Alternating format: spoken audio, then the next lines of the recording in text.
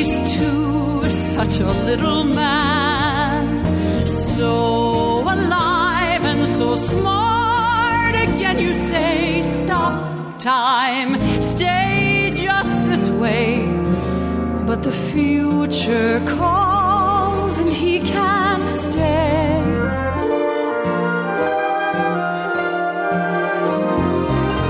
Nobody warns you of this parent's paradox. You want your kid to change and grow. But when he does, another child you've just begun to know leaves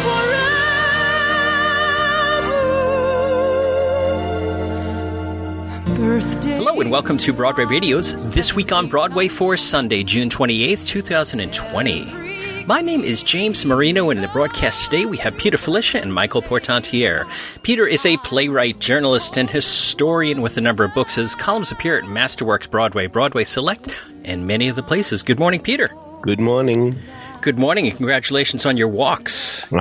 Keeping healthy these days. Yes, indeed. Doing the best I can. As are our listeners, but we won't mention them because we didn't ask them. I didn't ask you either, but we didn't get too deep into it. Next up is Michael Portantiere. Michael is a theater reviewer and essayist. He's the founder and editor of CastAlbumReviews.com. He is also a theatrical photographer whose photos have appeared in the New York Times and other major publications. You could see his photography work at PaulSpotPhoto.com. Good morning, Michael. Good morning. Good morning, Michael. Are you taking the staircase? Well... I'm now on the 24th floor. So that's why I'm asking. I mean, going down's one thing, but going up is a tough thing. I am doing a lot of walking. We have a very, very large plaza at Manhattan Plaza.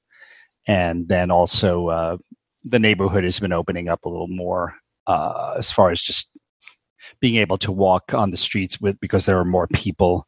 So, yeah, I'm trying to keep up with that. That's all we can do, right? I used to be a member of the gym at Manhattan Plaza. I think I'm still paying the gym membership. I'm not sure. Oh, yeah. I joined, I joined even before I moved in. I joined as soon as I got my lease and was able to join. And they have a great pool. I was going really every other day before the pandemic hit, and I miss it so much. But gyms are not coming back till phase 4. So unfortunately, I think it's going to be a bit of time before we see those again. Yeah. Well, if you can't go to that gym, at least you can go to Jim Caruso's pajama cast party, can't you? I can, and I did this past Monday. So tell us about it. Yeah, he's been doing Jim for years now. Has been doing Jim Caruso's cast party at.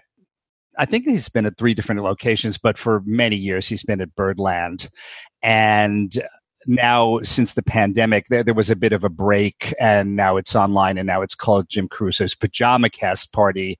Don't expect to see people in pajamas, though. I don't know if anyone's actually done that. But it's really great. And this past Monday, I wanted to make a point to catch it because he had some really good guests scheduled, especially good guests. He opened with Alice Ripley. And she sang a cappella. She put together a little mini medley of 3 man songs: The Man That Got Away, My Man, and The Man I Love. And that was really, really nice. She, some people who do these online performances, often they'll sing to tracks that they've acquired somehow. Sometimes they will have someone there with them playing guitar or piano. Sometimes, of course, they accompany themselves if they can do that. And then sometimes they sing a cappella, which is what she chose to do. And it was really lovely. There's a simplicity, of course, to singing a cappella if you can do it and stay on pitch, which she did. She really sounded very good. So it was nice to see and hear her again. And then another one of his guests, Jim's guest, was Robert Fairchild, who the wonderful, wonderful ballet dancer who has in recent years made a very successful crossover to musical theater, and including American in Paris on Broadway, for which he received a Tony nomination, and also something that he was really, really great in that I saw was Brigadoon at City Center. He was really phenomenal in that. So he apparently has had, I haven't been following it so much, but he's had a little series recently where he's done videos of himself dancing on his roof here in Manhattan. I think with sometimes with his roommate, who is also a dancer. So he was on with Jim, and he presented I believe, an exclusive video of him dancing solo on his roof. So that was great. And then the other guests were Jim's producer for this series, this online series, is a young woman named Ruby Lochner, who apparently has been coming to cast parties since she was 6 years old. Wow. And, wow.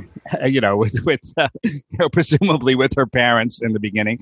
And now she's 21. That gives you an idea of how long he's been doing it. And she sang, I think maybe it was the first time that she sang on this edition of the show, which happened to be the night of her birthday. And she sang, when producers perform, you always maybe are a little trepidatious and think, well, I hope this is going to be okay. She did a wonderful, really excellent first-rate rendition of I Can Do Better Than That from the last 5 years. Really, acting and singing were so good that I would absolutely cast her in that role somewhere, and she's a really good age for it too. So I hope that actual role is in her future somewhere. And then the other guests were Melanie Taylor and Terry Wollman. Let's see. Melanie Taylor is a former harlot, Bette Midler harlot, and she's also sung with Barry Manilow for many years, I guess, back up. And they did a wonderful rendition of Love the One You're With. And then another very young woman named Annalise Scarpacci, who was to have been in, and I believe did a few performances on Broadway anyway, of Mrs. Doubtfire. She's one of the kids in that before that was closed by the pandemic. And she sang, she accompanied herself on guitar and sang a beautiful, beautiful version of Somewhere from West Side Story. She also mentioned that she lives on Staten Island, and that's where she was performing from in quarantine. So so we have that in common. So I'll have to do a little more research on her. And then finally, this wonderful guy named Alan Harris, who sings in the style of Nat King Cole and is very famous for that. And he's been going to Cast Party for years. And he sang a couple of things for Jim. So that was really wonderful. So it was a great night, and I'm glad I picked it to tune in because it's one of the many wonderful entertainments that people are offering during this pandemic until we're all able to gather again in person, which I'm sure every one of us looks forward to very, very much. That's great. It's great that Jim is figuring out a way to keep Cast Party going right now and keep everybody engaged and interesting and bringing them some of the best talent that we know and don't know about in the New York area. Yes. Also online, we had the Pride Plays presentation of Mart Crowley's The Men from the Boys, which is a sequel to The Boys in the Band. And both Peter and Michael, you got a chance to see this. So, Peter, why don't you give us your thoughts on this? Well, I wish I could be more enthusiastic. I did read the play when it was published many years ago, and I didn't think it was very good. And this really hurts me amazingly because I am one of the greatest fans of The Boys in the Band. I really appreciate the fact that it helped in so many ways back then. I mean, certainly the new generation of gays has a great many people who object to it and saying that people are whiny and cowardly and pathetic and what have you. It's hard for them to understand what it was like to be gay in those years. And as I've often said, when I was in the audience, I saw many, back then, I saw many, many, many men crying because it was their story. Well, anyway, sure, the characters are so wonderful and the dialogue is so witty. There are so many funny lines in it. And one hopes that is going to happen again when one sees the men from the boys. But unfortunately, the wit is not nearly as pungent. There are far fewer funny lines. There are some. For example, Emery says, "I'm schizophrenic." And so am I. And so, a few, sprinkled in, and you're very glad to get them. In the original play, by the way, a small detail here, Harold doesn't seem to like Donald, because when he says to him at the end, good night, Donald says, "Yeah, I hope to see you again," or something like that. And Harold says, "Yeah, how about a year from Shavuos," which indicates, I'm in no rush to see you again. So here, he actually says at the end, "Donald, we've got to stop meeting like this. And I really mean it." And I mean, I don't know what's going on there between them. And perhaps they had an affair. That occurred to me, and it went sour, and nobody's mentioning it. But something happened there. But anyway, the real problem is this takes place 29 years later. How do we know? Because it's established that Harold is 61 now, and in the original play, he says, "What I am, Michael, is a 32-year-old pockmarked Jew," and he goes on. So we know it's 29 years later, and what has happened is Larry has died. Larry was said to be very promiscuous, and in fact, the play establishes that he was promiscuous still, even though he was in a relationship with Hank. Hank loved him, and Larry, as he said in the original play, loved him in his own way, but he wasn't going to give up other people, and Hank eventually came to terms with that. Now, because, of course, between 1968 and the time of the play, which I think was 1998, the fact remains that AIDS had come into the picture. And there's a lot of talk about the fact that Larry did not die of AIDS, that every gay man doesn't die of AIDS. He died of cancer. So now it's after the funeral, everybody goes back to Michael's place and has a meal, that type of thing. And the problem is there just isn't the conflict that you have in the original play. It's a lot of talking, but there's not very much conflict. There are three young people there, one of whom was Larry's nurse, one of whom is Donald's perhaps boyfriend, and the other one is Michael's perhaps boyfriend, a young man who seems to like him, but won't sleep with him, mostly because, as it comes out, that he had a terrible experience with a man years ago that has made him afraid of sex. Or is that an excuse? We don't know. So I'm afraid it's just a lot of talk. And without the conflict, it really does get boring as time goes on. I'm not sorry I saw it. Very well performed. Dennis O'Hare played Michael very well. Mario Cantone, what a great choice for Emery. Terrific. Lou Liberatore, who starred in my play, God Shows Up, was Harold and was terrific. And really quite a nice experience watching these men. Very classily done in terms of the zoom. I will say that when people exited, suddenly their picture came off the screen. The problem was, after a while, I forget the word, but anyway, when people were speaking, synchronization, that's the word I'm looking for. The speech didn't match what their lips were doing, but still, a curiosity, and I'm not sorry I watched it, and but it didn't do anything to change my mind about the worth of the play. I am so sorry to say. Oh, Michael, how about you? Yeah, I'm not sorry I saw it either, but I have very similar feelings to Peter. I made a point of catching this on Friday the 26th because this is one of the rarest commodities that I can think of, especially among those plays that have been performed recently, in these Zoom presentations. But the incredibly strange thing about this is this is so weird.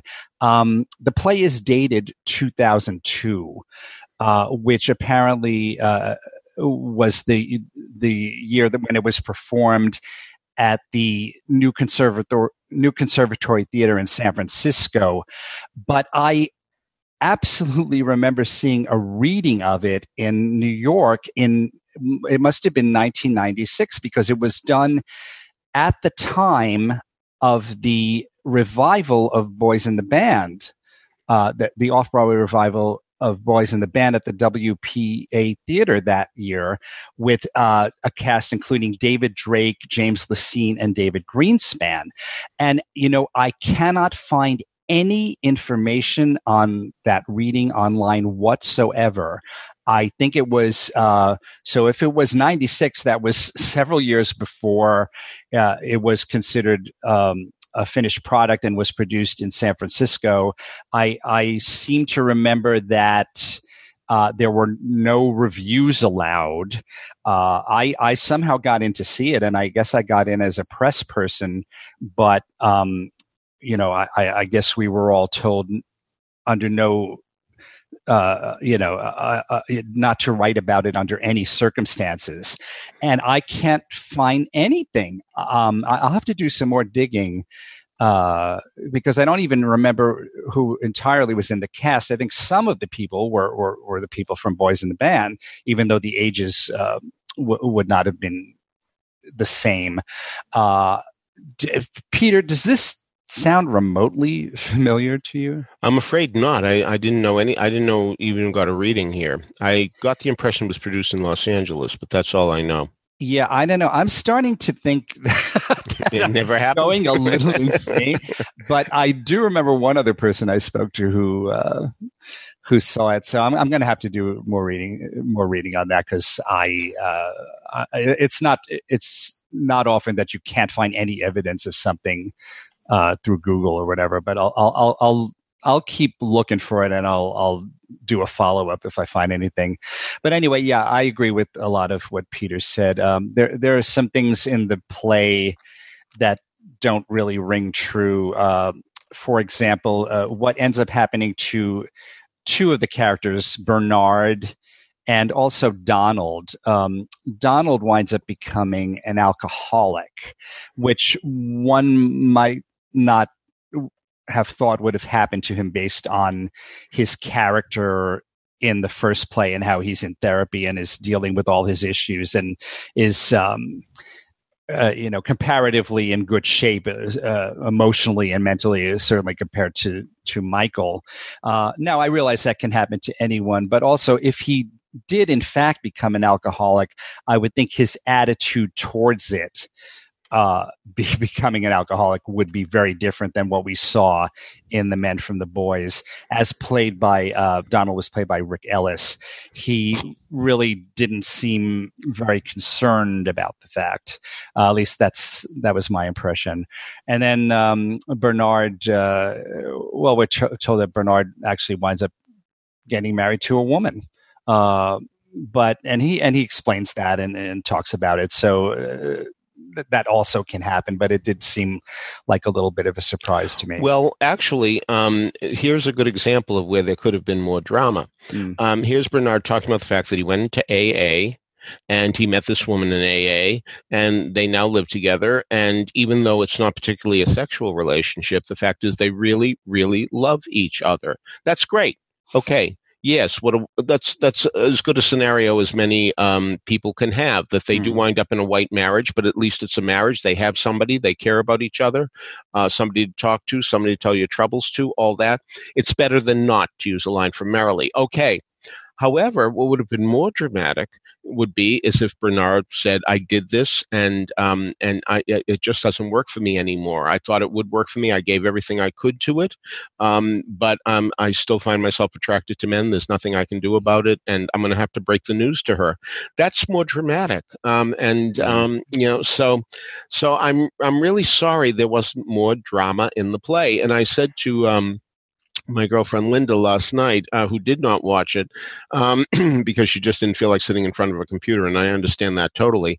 That when you go to a post-funeral brunch, everybody's sort of on what's the term, tenterhooks, whatever it is.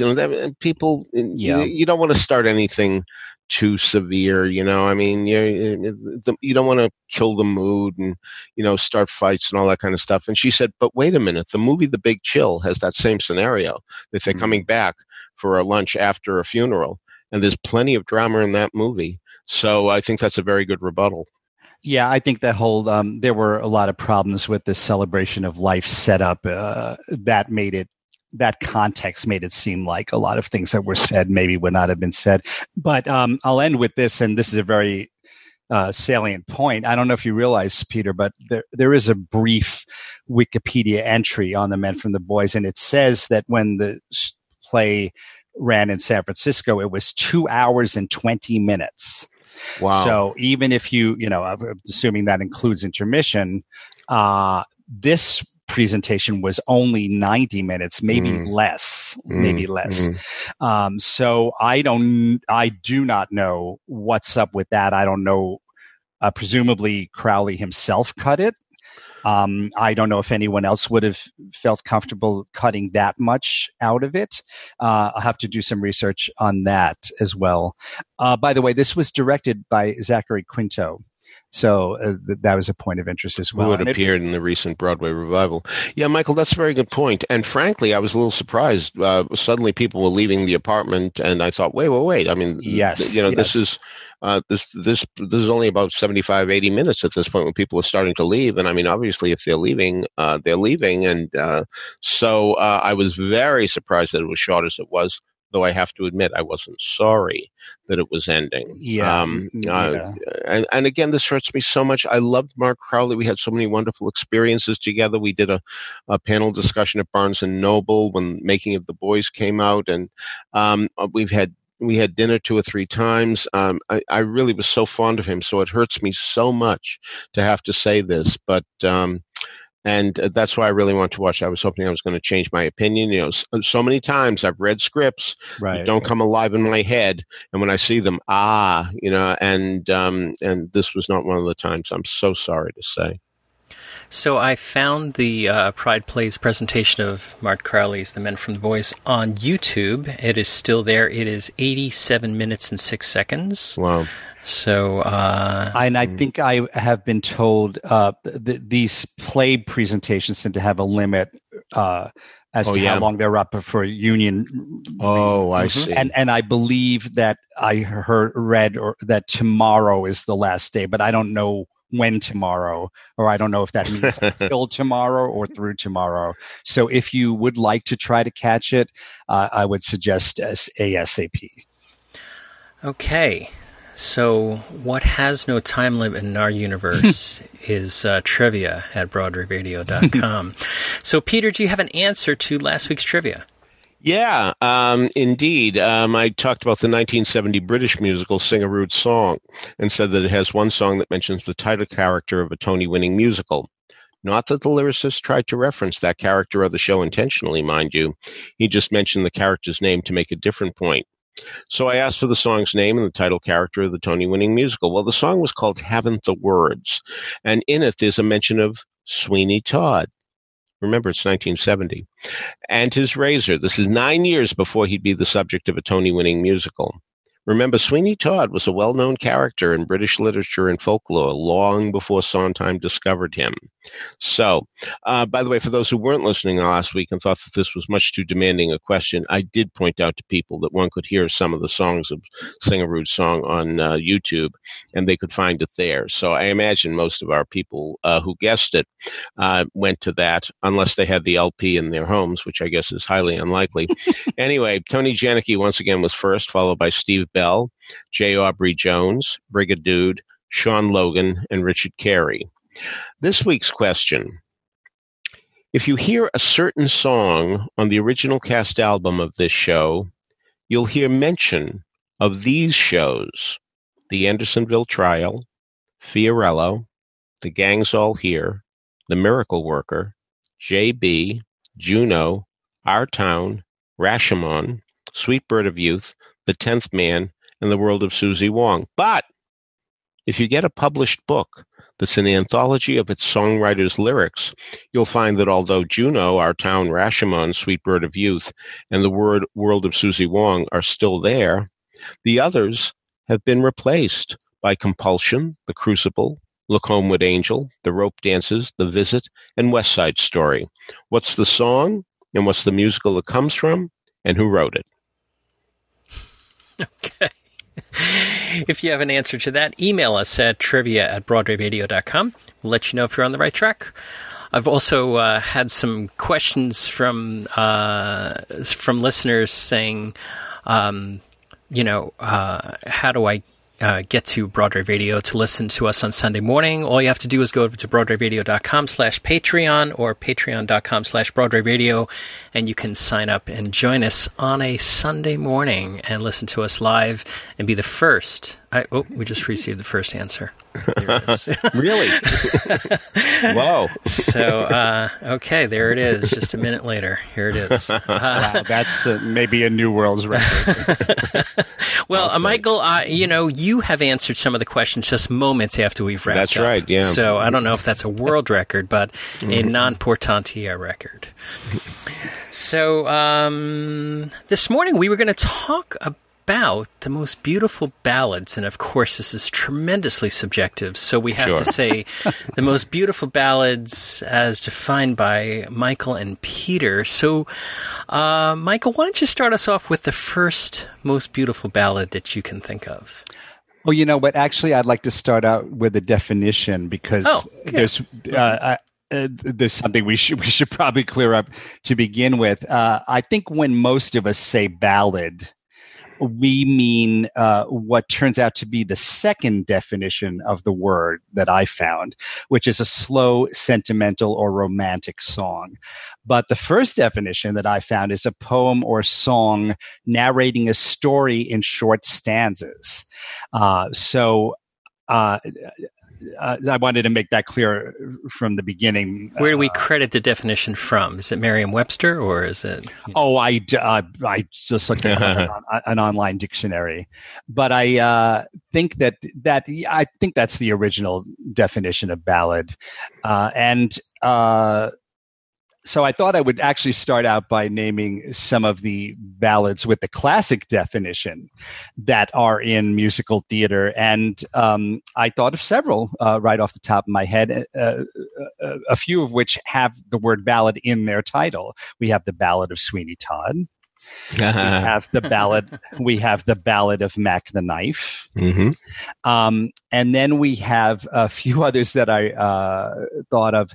After the Ball from Showboat is often cited as a classic ballad song. And of course, it was not written for that score. It was a pre-existing song from the late 1800s, I believe. But it wasn't written for Showboat, but it's in every production that I've seen because it happens at a pivotal moment. And then a couple of others, Artificial Flowers from Tenderloin is very much a classic ballad. Not when Bobby Darin sang it, but that's another story. The storytelling aspect of it. Sure. Yeah, but not, yes. Sure. And then another one with ballad in the title is the Ballad of Booth from Assassins. And then here's a fun one that I thought of, the Shmuel song. Yeah. From the last 5 years, I think would absolutely classify. So those are just some that I wrote down in the classic form, and I thought we would start with those before we go into the others. I'll start with, for the slow, sentimental, or romantic song definition, one of the first I thought of is really one of the most gorgeous songs ever written for any show, which is the title song of Light in the Piazza. And I re-listened to it after not hearing it for a while, prompted by this by this discussion, and it really is just so incredibly gorgeous, especially as sung by Kelly O'Hara on the original Broadway cast recording. So I'll start with that one and then let Peter go. And then, of course, I have several others I've written down. Well, I'm going to start with a surprising one, and that is As Time Goes By. Now, many people associate this song with Casablanca, of course, where it's very important to the action of the story. But actually, it comes from a 1931 review called Everybody's Welcome. And so one might not think of it as a show song, but it really does count. I remember when I was growing up and I learned that Casablanca had won the Oscar for Best Picture, that I was very surprised that As Time Goes By wasn't nominated as Best Song. And this is the reason why, of course. You have to be an original song to get nominated. You can't come from another source. But that's the reason why Herman Hupfeld, a name that is not very well known in songwriting circles, or at least to the general public, wrote it in Montclair, New Jersey. And some years ago, there was a wonderful party I got to attend where we all had to wear white tuxedos, jackets, the way they did in Rick's Cafe Americain in the movie. And Joe Piscopo played a director, and we were supposed to be extras in the scene where it was replicated. So that was great fun. And but as time goes by, is certainly a wonderful song. And by the way, it was the song that my wife and I danced to first at our wedding reception. But that doesn't mean I'm going to hold it against the song. No, no, no, no, no. It is still a great and wonderful song, and I love it dearly. I wonder how that song was performed in that. You said it was a review? I think it was a review, so I think somebody probably just came out like Sally and Follies did Losing My Mind. I imagine it was no more than that, but I have to admit I've never done research and found out. Oh, no, I meant the musical style of it. I wonder what the tempo was. Yeah. I guess we'll never know. No. It's saying on the Google machine that as time goes by, it was part of an MGM production. The Musicals of Love, Volume 1, MGM Crooners. Maybe it was related to the Casablanca thing. Yeah. Well, it was a Warner Brothers movie, though, so who knows? Who knows indeed. But in terms of others, it's funny that Michael mentioned ballad because so many times I think the word ballad is used as an ironic comment because so many songs called Ballad of are really frenetic up-tempo songs. And I'm thinking of Ballad of a Social Director from Wish You Were Here, which goes a mile a minute as Sidney Armis talks about how difficult it is to be a social director at a camp. But in terms of classic, beautiful songs, and that's what we were talking about, beautiful songs, what also comes to mind is Make Our Garden Grow from Candide. And one of the great experiences I had, there was a wonderful exhibition of Leonard Bernstein material at the New York Public Library. And of course, they were playing songs over the sound system. And I was walking around and Make Our Garden Grow started happening. And in the part at the end where it swells, the music just swells and everybody's about to sing a cappella. Such a great moment.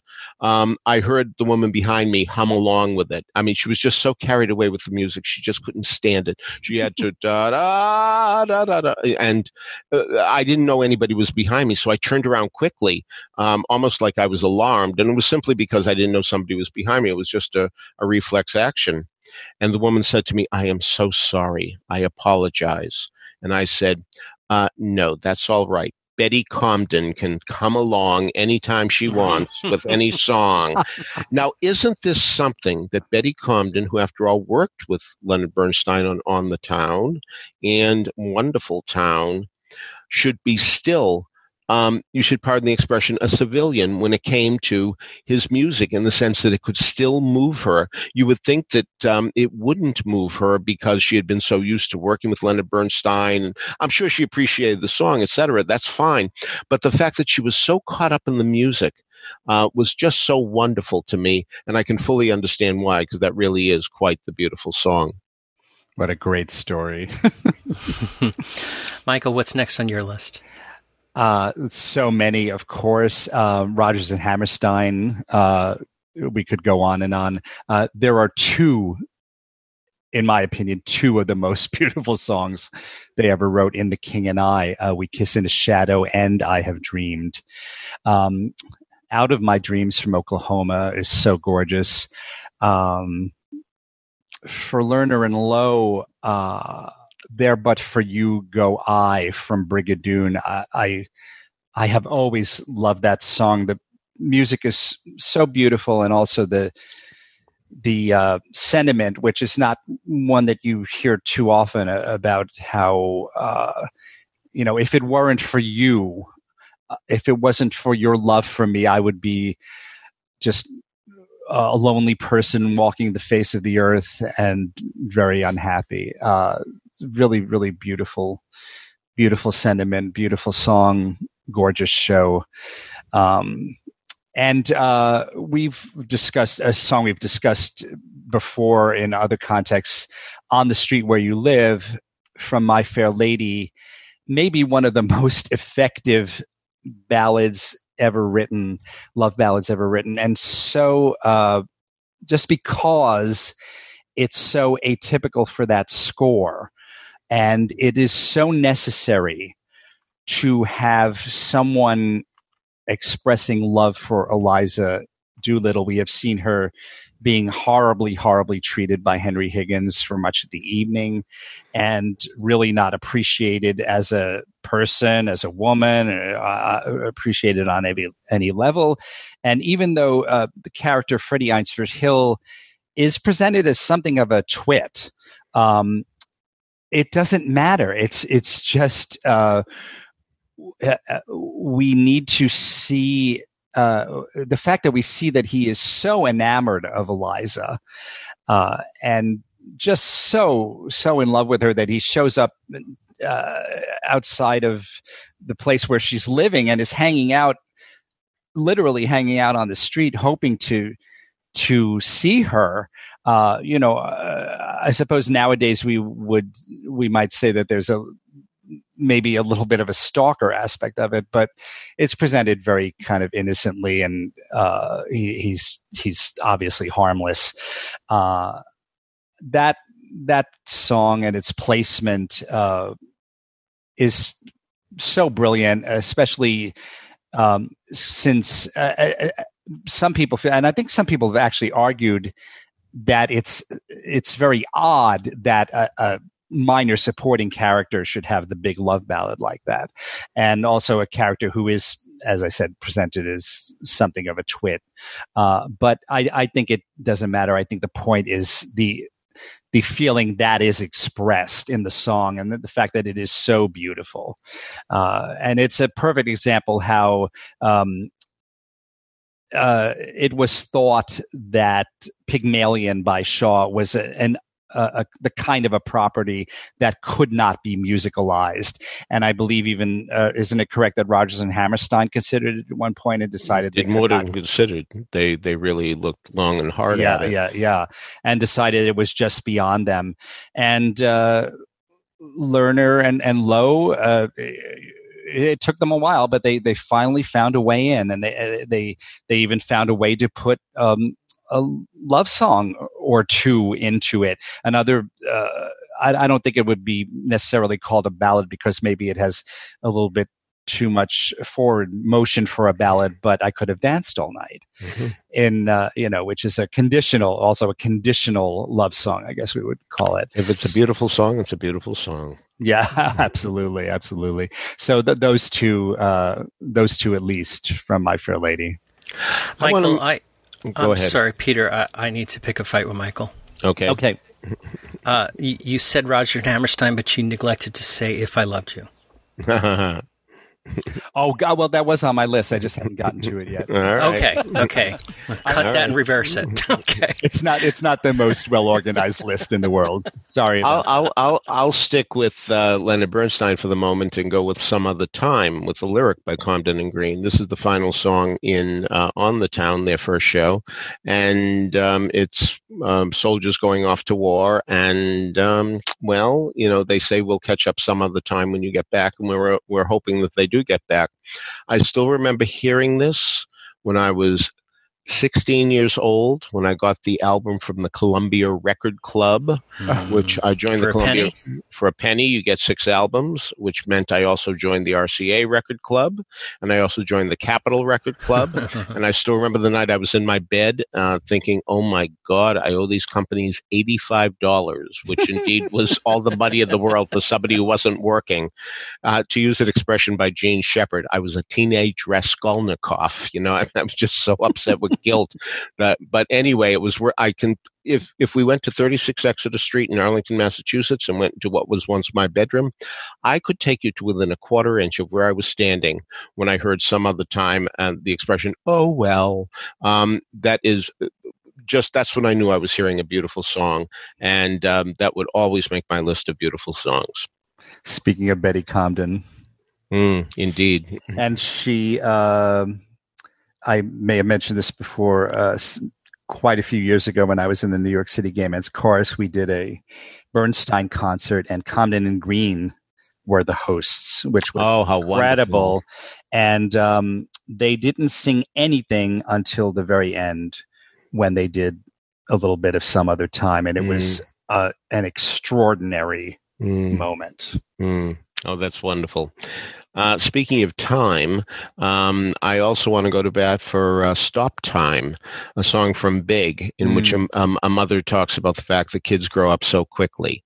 And as she points out, each kid is replaced by another kid, so to speak, that it's not, suddenly it becomes a different person. You really want to say, time, stop, will you, so I can enjoy this kid longer, because, eventually the kid's going to be a teenager. And as Nell Benjamin's wonderful lyric goes in Mean Girls, your kid will think that you're the sun and the moon. This isn't quite it, but anyway, your kid will think you're wonderful, and then he'll turn 3.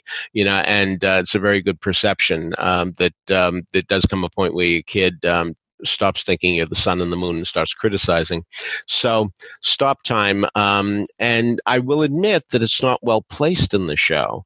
It's not the right moment in the show for this woman to be singing this song. In fact, where it should happen is right before the kid tries to get on the ride, where he's going to find out he's too short for the ride.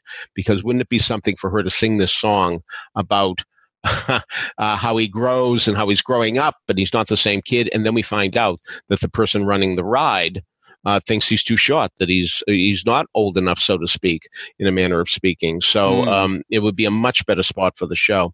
But anyway, that still doesn't negate the fact that if you get the original cast album of Big, you're in for a treat with Stop Time. Wonderful lyrics by Richard Maltby Jr., wonderful melody by David Shire. So, Michael, what's next on your list? 2 Jerry Herman songs. It Only Takes a Moment from Hello, Dolly. Just beautiful. And there's a perfect example of another very important and well-placed song. Hello, Dolly is, for the most part, a very light comedic show. One might even say farcical. But it does need to have an emotional underpinning, especially when it became a musical. And that is something that Herman definitely added to the show in songs like that one and Ribbons Down My Back. So those are 2 really beautiful songs. And then a much less well-known ballad, gorgeous love ballad by Jerry Herman, is Marianne. I had a feeling that's what you were going to say, and I agree with you. Go on.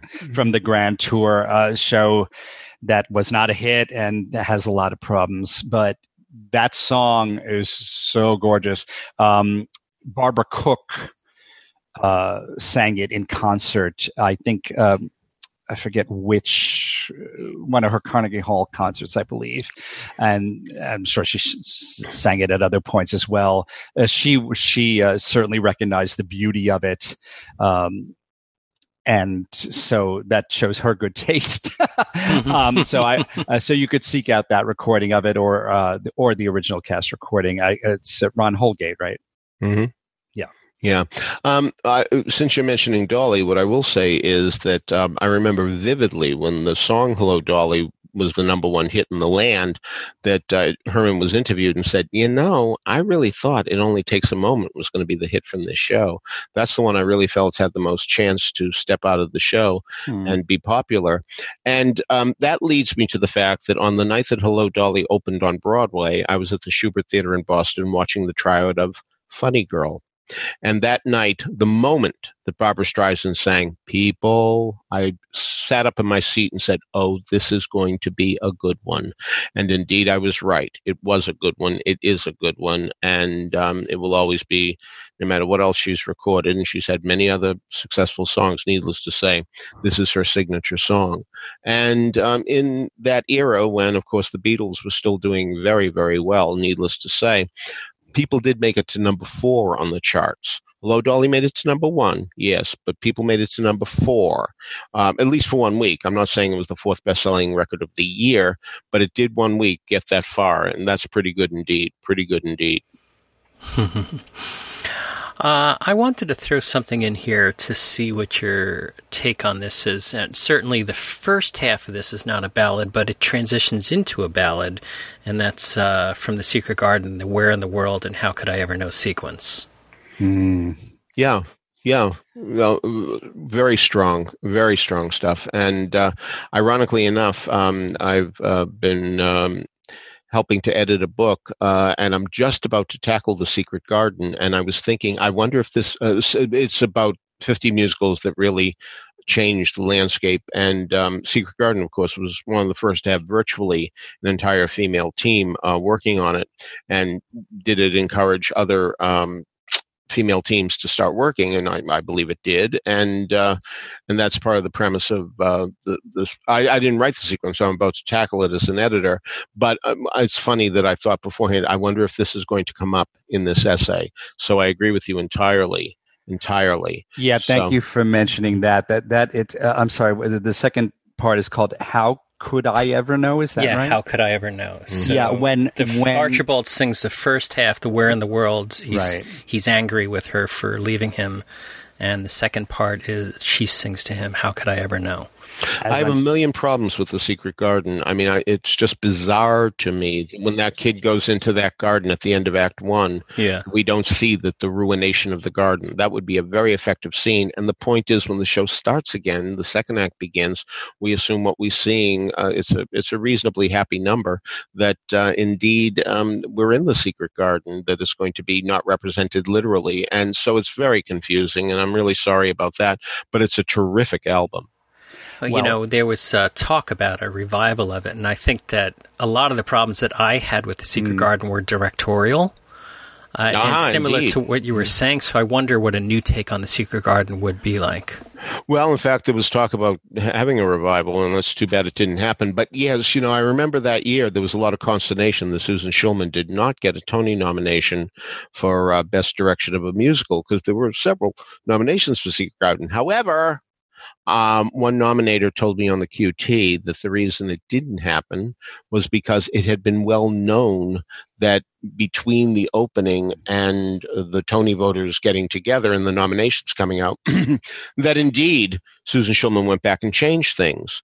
And while it's wonderful that she improved things, or ostensibly, who knows if she did or didn't, but the point is that if indeed she didn't make all those changes by opening night, and opening night is what you're really judging, well, then indeed she couldn't be nominated for Best Musical. So again, I wasn't in the room where it happened, but I was told that indeed this is what happened, and if indeed it is what happened, I can understand the argument.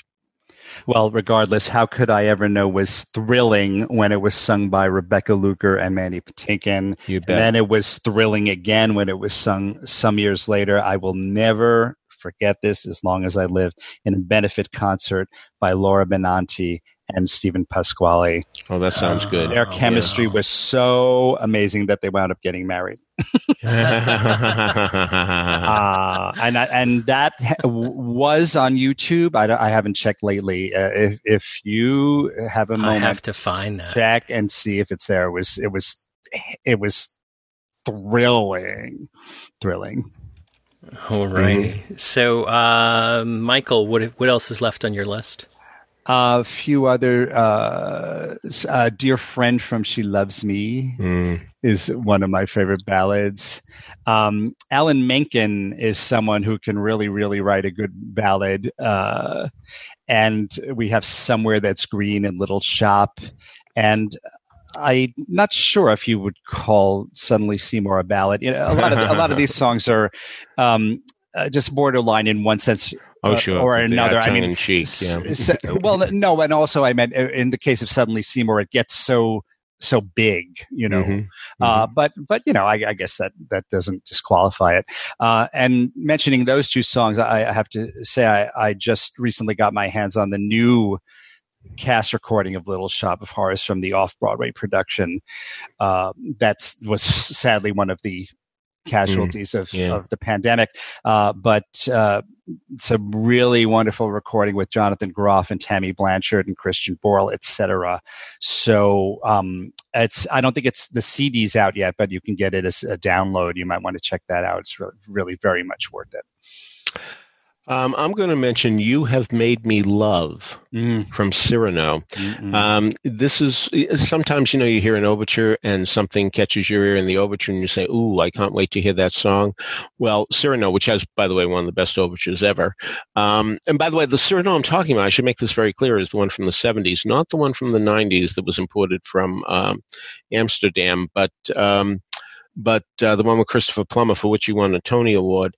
And he doesn't sing this song. Lee Berry does, Roxanne does, and to Christiane, ostensibly, even though she's really getting letters from Cyrano. But "You Have Made Me Love," she sings. And Michael Lewis, who I don't think ever again before or since wrote for Broadway, did indeed a spectacular job with this ballad. It really, it really is one of the, what's hard with the ballad? You really want it to be a bolt of lightning, and yet you don't want it to become one of those almost parodies a power ballad. This is a power ballad without the power ballad specifics that we now come to think of today, because it is powerful in its own quiet way. I know that's oxymoronic, but that's the miracle of the song, that it has such power while not being show-offy in the power ballad way that so many songs are today. So I think that really is a gorgeous one that needs to be mentioned from the 70s. Another one we came to know in the 70s, even though it came from 1968, was "I Hear Bells." Now, this was originally written by Maltby and Shire for a musical about Queen Victoria called Love Match. And I will never forget that I got a demo of it in 1969, and I remember playing it, and my wife and I were walking around, and suddenly we just swooped our heads and looked at each other as if to say, "This is the most beautiful song we have ever heard." And the irony is that my former wife and my girlfriend have absolutely nothing in common except the fact that each of them thinks this is the most beautiful song they've ever heard. And I do too. It is so lovely, and we didn't know it. The public didn't know it until 1977, when Starting Here, Starting Now came about, and that was a review of Maltby and Shire songs that people really didn't know. Ironically enough, if you know the song, I think I'll remember today. There is that lyric, "Oh, Albert, my, how you've grown." Well, that Albert is actually Queen Victoria's husband, that Albert.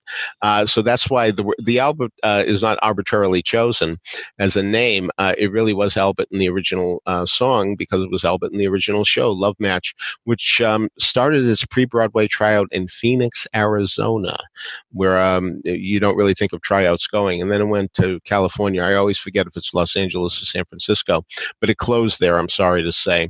And I'm not sure there'd be a commercial chance for a musical about Queen Victoria today. I can't imagine there's much interest in her, but it really is a glorious score, and the songs that did survive and Starting Here, Starting Now are quite terrific. When I was making my list, I tried to think in terms of composers, so as not to, well, to represent everyone, and not make any major omissions. Frank Lesser, "My Heart Is So Full of You" from The Most Happy Fella. Candor and Ebb, "A Quiet Thing" from Flora the Red Menace, which is, as I may have mentioned, I really don't know the show, and until quite recently, I always assumed she was singing about falling in love. As it turns out, no, singing about her happiness about finally getting a job, right? That's right. Yeah, that's right. And that's the expression I used a little earlier about I could take you within a quarter inch in my bedroom. I could take you within a quarter inch of the Colonial Stage when Liza Minnelli sang that song, and I'm telling you, I know exactly how far she was from the edge of the stage, exactly how far she was from the wing on the audience left-hand side of the stage. I mean, it was so incredible to hear her do that. So yes, very good choice, and I wish I had thought of it. Good for you, Michael. Well, and I think it was very purposely written so that when it is sung out of context, it certainly can be taken as a song about someone falling in love. Absolutely. And either way, it's still a ballad, a beautiful ballad. You bet. Bernstein, I guess maybe 3 from West Side Story, Maria, Tonight, and Somewhere.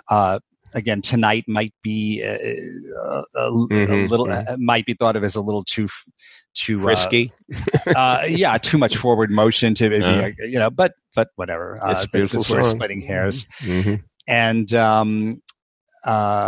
Sondheim, well, okay, all right, Send in the Clowns, obvious choice. From Follies, we have Sally really hits the mother load with the ballads because she has In Buddy's Eyes, Too Many Mornings, and Losing My Mind. Then I've always thought that Someone Is Waiting from Company is an absolutely perfect and very beautiful song for that place in the show. Nothing's Gonna Harm You from Sweeney Todd. Oh, and another song that I'm sure we've discussed in the past, Worthy of Your Love from Assassins, which is all the more effective because it's such a sweet, simple, beautiful love song sung by someone who, depending on how you look at it, is either a monster or at least just someone who's severely mentally ill and is going. It's Freddie Einsford Hill grown up. Oh gosh. To the extreme. Hate to think, but yeah. That's funny when you think Worthy of Your Love and My Fair Lady. Yeah, that's an interesting idea. Good choices, Michael, no question. And from the 70s, where Sondheim had his best period, I also want to mention another song from that era that isn't terribly well known because it's another show that closed out of town.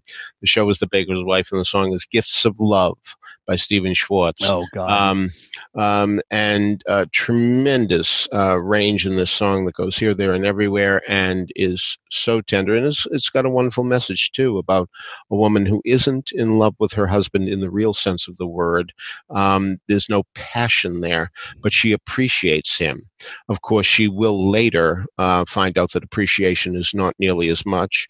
But she will also then later find out that appreciation is quite good and that his love for her is a gift. And so another bolt of lightning song that isn't a power ballad, but really makes a great impression. So one of the reasons there was a London production of Baker's Wife, you don't get many out-of-town closings showing up in London, but Trevor Nunn was hearing people do Gifts of Love and so many other songs from The Baker's Wife in auditions.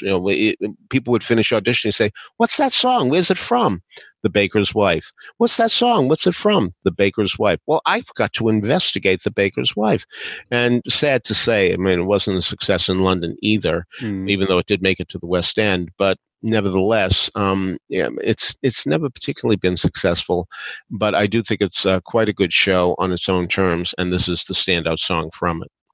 I was trying to think of recent ballads, and I guess maybe it's fair to say that maybe they're not as common or as popular in current day musicals as in musicals of the past, but also they would a modern day ballad in many cases would be a very different type of song than the classic ballads from the golden age. But I guess I would say that It's Quiet Uptown from Hamilton would be something that you'd really want to listen to.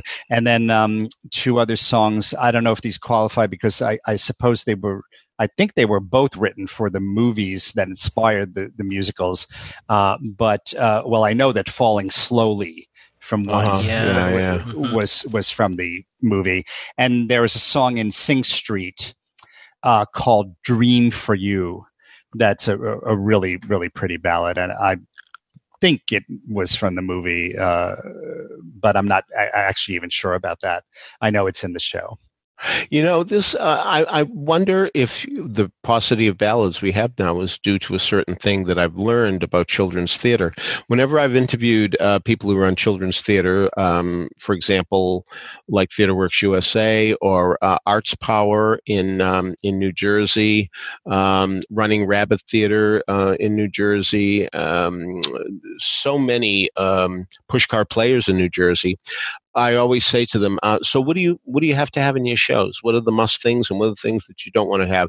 And they always say to me, we can't have ballads. Kids get restless at ballads. They don't want to hear them. And I wonder if that's why we don't have them in so-called adult shows, because indeed, kids haven't been trained to listen to ballads because they're not used to them.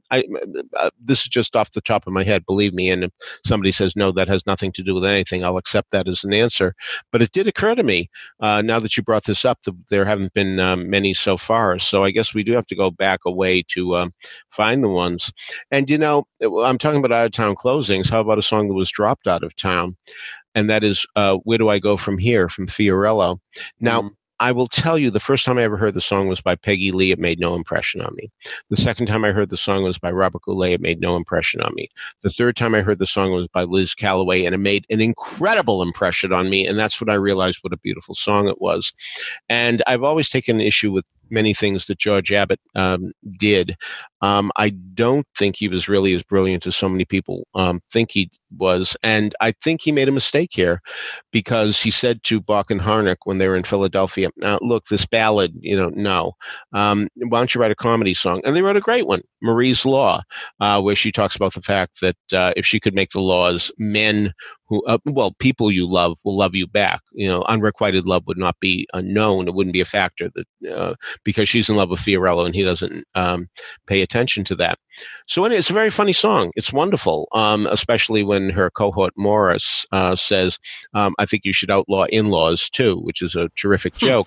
But anyway, fine, put in the comedy song. But then, have Morris leave the office and there's Marie alone, and have her sing Where Do I Go From Here? It would be wonderful. And at the button on the song, have her shut off the light and leave the office. I mean, I made this suggestion once, and a director at a community theater in my hometown, Arlington, Massachusetts, asked MTI if he could do it, and they let him do it. So I'm very glad I went to see the production. It worked wonderfully. It's a terrific song, but thank you, Liz Callaway, for letting me know it was a terrific song. I didn't know it till you. Peter, is there another ballad from Fiorello that maybe we should mention before we go? Sure, but I'll let you do it. It's the one that Thea sings in the second act, isn't it? The title is When Did I Fall in Love? Is that correct? That's right. Yeah, indeed. And it's so wonderful because we haven't gotten to know much about Thea in the show. Not that much. Yeah, she is a militant who's trying to get money while they're striking. The Waste Makers Union Local 25, as the lyric goes.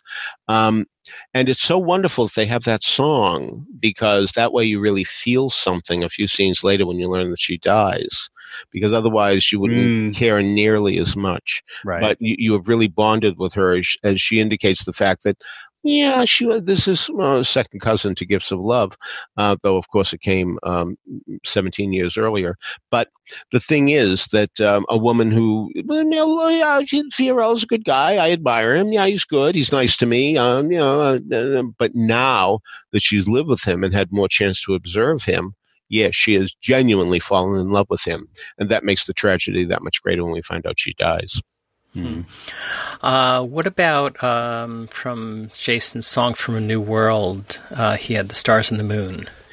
That's such a clever song because it really does indicate that you're dealing with a woman who really does value material things more than romantic things. And then at the end of the song, she's not so sure she was right. So it is a terrific song. Jason recently had a birthday, and we celebrate the same birthday, I have to say. So I'm always interested when he has to do just from that vantage point. But I have said in the past that one of his songs is one of the greatest pieces of special material that I've ever heard.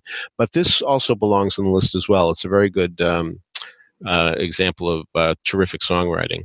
Well, and before I mentioned I Can Do Better Than That from the last 5 years, which is not a ballad, but that score has several. Several really beautiful ballads. I think last 5 minutes. What's that? What's the Central Park rowboat scene? The next 10 minutes. The next 10 minutes. 10 minutes. Yes, perfect. Yeah. Perfect example. Beautiful song. I think to Peter's point earlier, I hate to say it, but I think a lot of new shows, a lot of modern shows, contemporary shows, are afraid to be quiet. Sometimes I think that's a general statement, but true to a large extent. And that is one thing that maybe works against ballads. That said, as I said earlier, rock ballads and pop ballads are different in significantly from maybe pre-rock. And I suppose there probably are a few songs, for example, in Dear Evan Hansen that would be called ballads. Sure. So that's, I mean, those are composers. There are still people working now who are good at them. I think I hope they continue to feel that they're allowed to put ballads in their shows, because they can be so effective when they're well done. Yeah, go ahead, James. I was going to say we have a few recommendations from our listeners. Nikki Juvens recommended I've Never Been in Love Before from Guys and Dolls. Sure. On My Own from Les Miserables. Steve Bell chimed in with There Is No Other Way from Pacific Overtures. And Who Can I Turn To and What Kind of Fool Am I? And also I've Gotta Be Me from Golden Rainbow. Yeah, especially with regard to Les Mis, the one that I got the Les Mis CD as soon as it came out, and it took me so long to get through it because I was really so stuck on so many songs, and wow, even though I Dreamed a Dream was a cliche, has become a cliche. It wasn't a cliche when I got the album way back in the 80s, and I played that over and over and over again. So that's my favorite ballad from Les Mis. And, a lot of people turn against songs that become terribly popular because they get overdone. Of course, the Boyle Lady certainly did well with that song and brought it back into public consciousness. But just as the Beach Boys said, be true to your school just like you would to your girl, be true to your show just like you would to your school and girl and everybody else.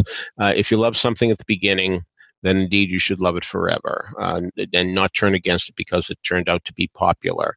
So a song that isn't popular that I think deserved to be comes from Drat the Cat, a ballad called Let's Go. And if you don't have the album to Drat the Cat, I urge you to get it, not just because I wrote the liner notes, but also I think it's a terrific score. This, of course, is the musical from which He Touched Me, written as She Touched Me, came from, if you know that Barbra Streisand song.